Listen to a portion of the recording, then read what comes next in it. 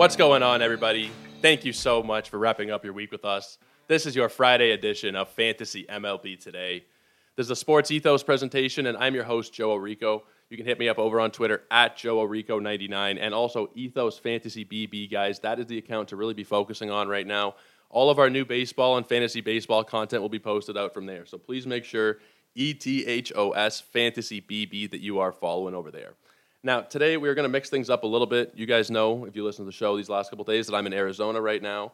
I'm surrounded by fantasy baseball analysts, and I'm constantly in great conversation with a lot of them.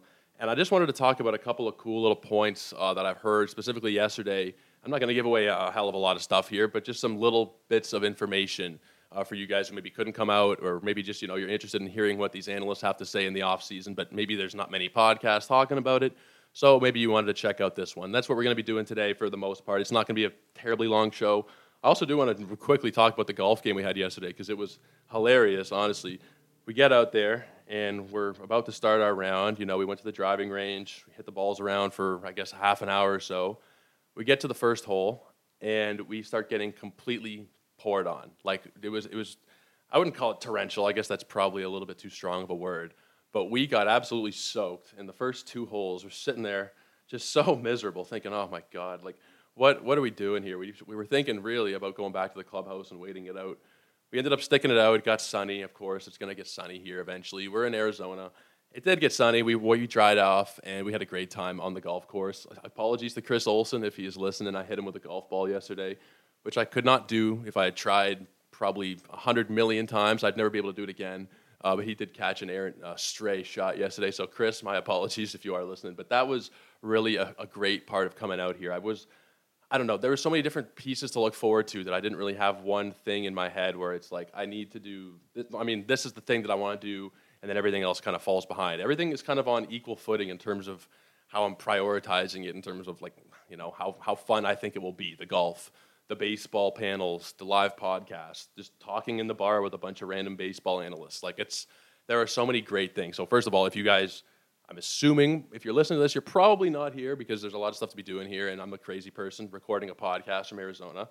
I mean, they're doing live pods as part of the program. I'm just sitting here in my Airbnb doing a podcast, but I'm assuming you guys couldn't make it out. If you are listening right now, it's something I would really recommend in the future. It is a great time. It is fantastic, and you learn a lot of different things. And last night, talking with some really interesting people who, a few of them have been on the show before, I think that you guys would probably be interested in hearing some of the things they had to say. So the first thing that I do want to mention here is Jose Barrios, and I was talking about Jose Barrios with Nick Pollock. Nick Pollock, the founder of Pitcherless, you guys know Nick. He is not a Barrios guy. Like, he has coined him the great undulator. He's the great up and down kind of guy. You never really know what you're going to get on him. Now, earlier in the season, Nick was a little bit more optimistic about Barrios, and when I talked to him last night, it's like, no. His ADP in early drafts is, I think, 213, and Nick said he wouldn't even budge there. And when I was talking with him, I said, maybe giving him a little bit of devil's advocate, because obviously Nick knows pitching better than most.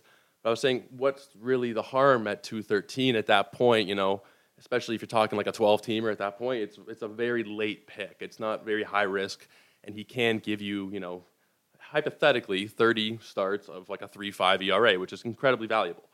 Nick's point last night, it was, you can't really drop him after one bad start because it's Jose Barrios and there's that name value. And the question will become, when would you ever drop him? Would you drop him after two bad starts, 3, 4, 5, like we saw this year? And it's a great point because I, as a Blue Jay fan, probably have some built-in bias towards Jays players. I tend to be a little more optimistic about their futures, and I think Barrios will. I mean, he's not above 5 ERA kind of pitcher. He's not that bad. He is like an upper threes kind of guy, low fours maybe is where he'll maybe settle in here. It's not 5 though. It's somewhere probably a full run below. And I think maybe because of the Blue Jay lens, I'm a little more optimistic. But what Nick was saying is like, you'll have 4 or 5 bad starts from Barrios, and then maybe you drop him. And that's maybe not the likeliest outcome, but it's certainly like, I don't know. This year was really ugly. I don't know how many of you guys had Barrios on your rosters, but he was terrible, and he was awful, and he did not inspire confidence. So picking him next year, you're going to have to, take a deep breath and hit that draft button because it's going to be a little bit stressful to take him, even though he's going pretty low in drafts. Like looking at his his indicators, his pitching indicators, which is like expected ERA and whatnot, they're a little bit better than his actual ERA, but they're still not lighting the world on fire. He had a 5.23 ERA, a 5.11 xERA, a 4.55 FIP, and a 4.21 xFIP. Nothing really that promising. And the thing that really kind of worried me was the strikeouts for Berríos this year. He was below 20% for the first time since his rookie year, which he started 14 games. He was awful in that season.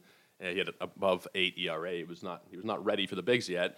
Every year since, he's been like a 25, 23 in that kind of range. This year, just south of 20, 19.8%. He's not walking that many batters. I mean, 6%, still very good. So it's not a horrible thing, but losing that kind of percentage on your strikeout numbers is not great for sure. If you just look back at the last couple of seasons for him, 26, 25, 23, 25, and then to go down to 20 is definitely not very promising. His BABIP was I think the second worst behind Kevin Gausman this year. He allowed a 3.28 BABIP. That will probably go down a little bit, but I mean, we can't expect it to be that much different. I'm pretty worried about Jose Berríos, and Nick was probably talking some sense into me, honestly, because as a Jays fan, I tend to look at things of, it'll be fine, it'll be all right with this team, whatever the case is, whether it's Bichette's fielding or, when we acquired Merrifield or Springer's injuries. I tend to want to be a little more optimistic, but it's good to have these sober second thoughts here from guys like Nick. So I really appreciate those kind of conversations. Another one that was kind of interesting here was with Scott Chu and Patrick Davitt. We were having this one closer to the end of the night. Scott Chu from Pitcher List and Patrick Davitt, the host of Baseball HQ Radio.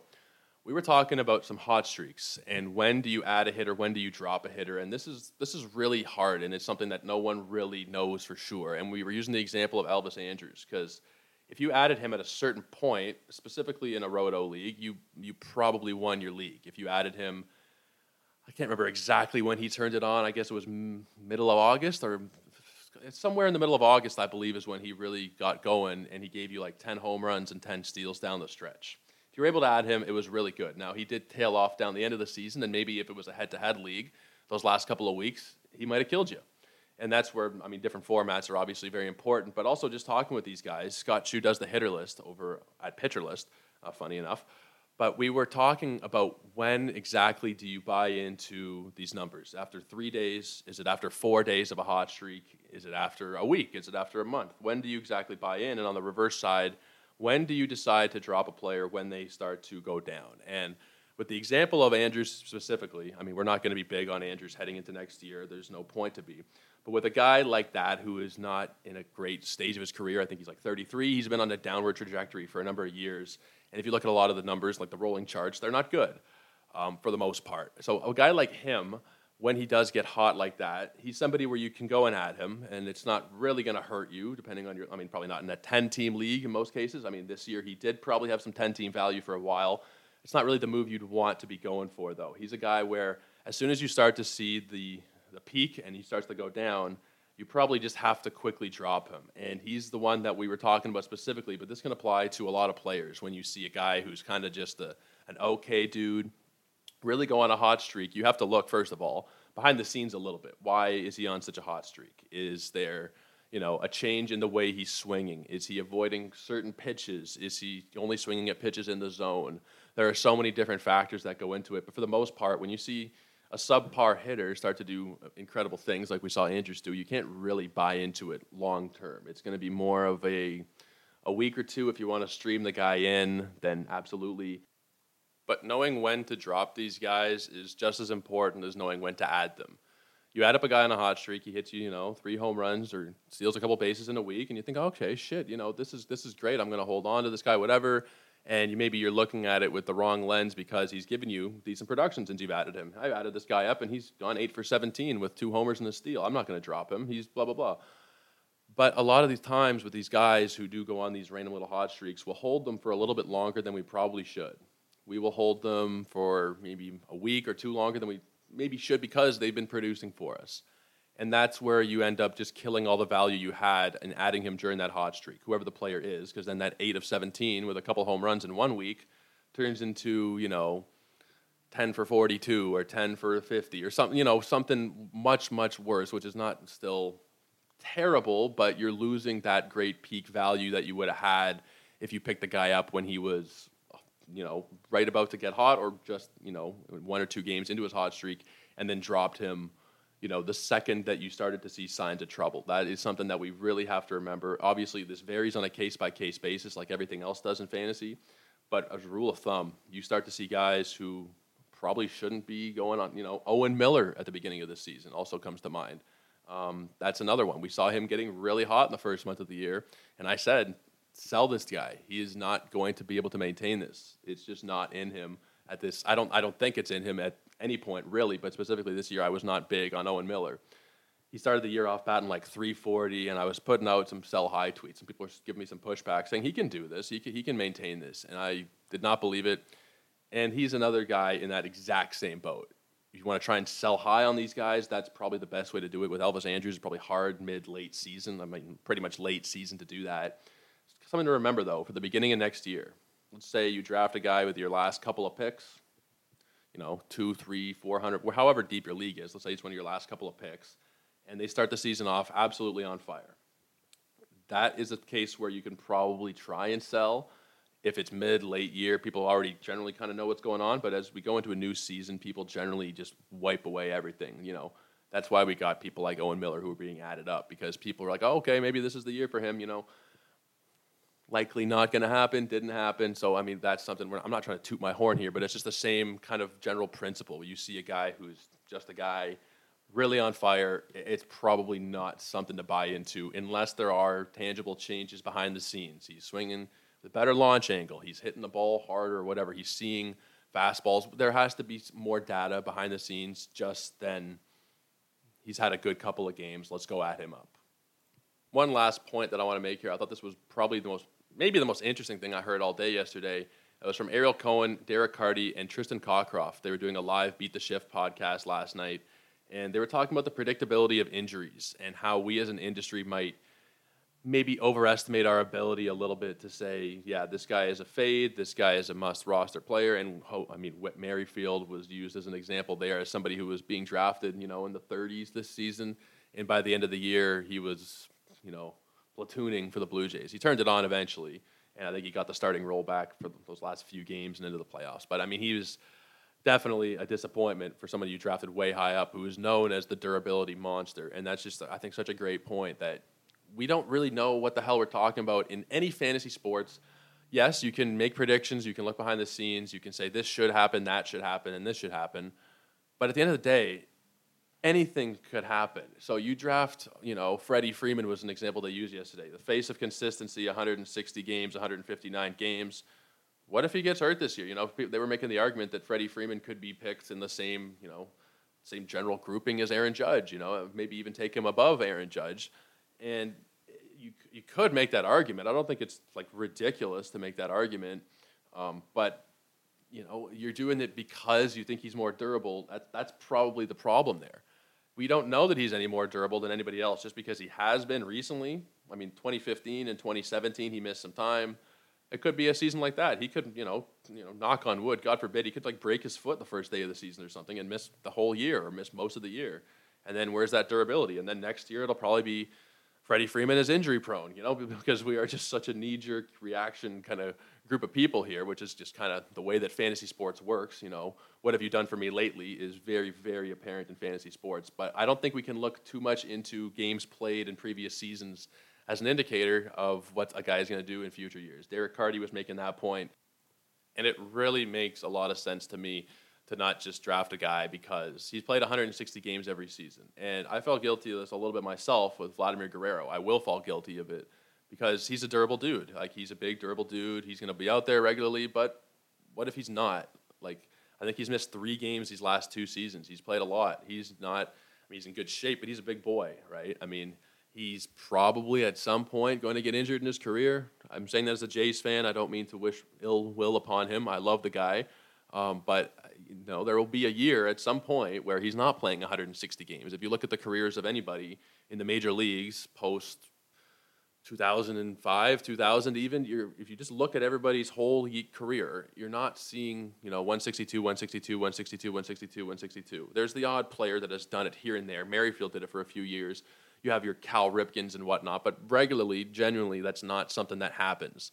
So you shouldn't factor that in too much to your draft plans. On the opposite side, you can avoid guys because of injury, but we don't really know if a guy is going to stay injured long term. Like Byron Buxton, I don't think he's going to be healthy. I don't think Adalberto Mondesi is going to be healthy either.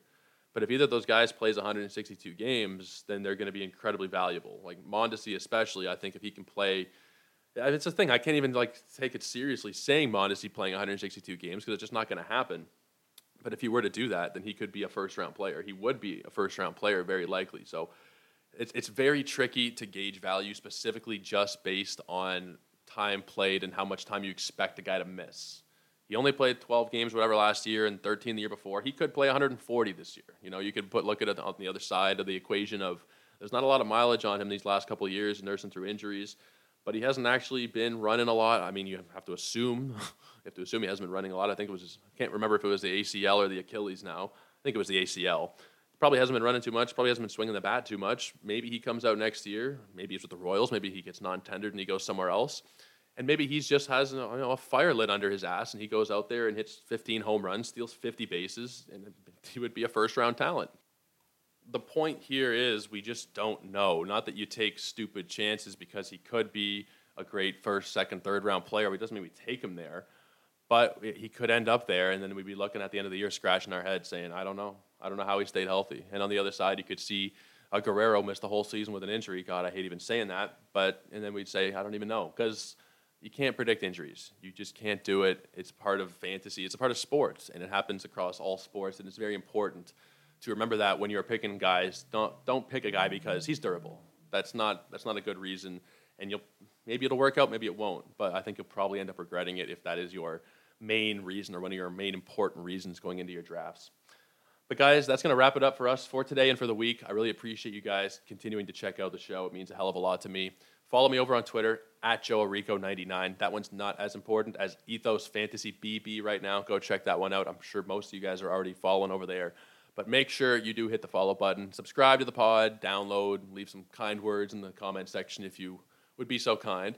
And we will see you again on Monday. We'll pick it back up. Maybe we'll do one more episode of looking back at the Fall League and looking at FPAZ in general. And then we'll get back into outfielders at some point next week. So guys, stay safe, take care, and we'll see you on Monday. Cheers.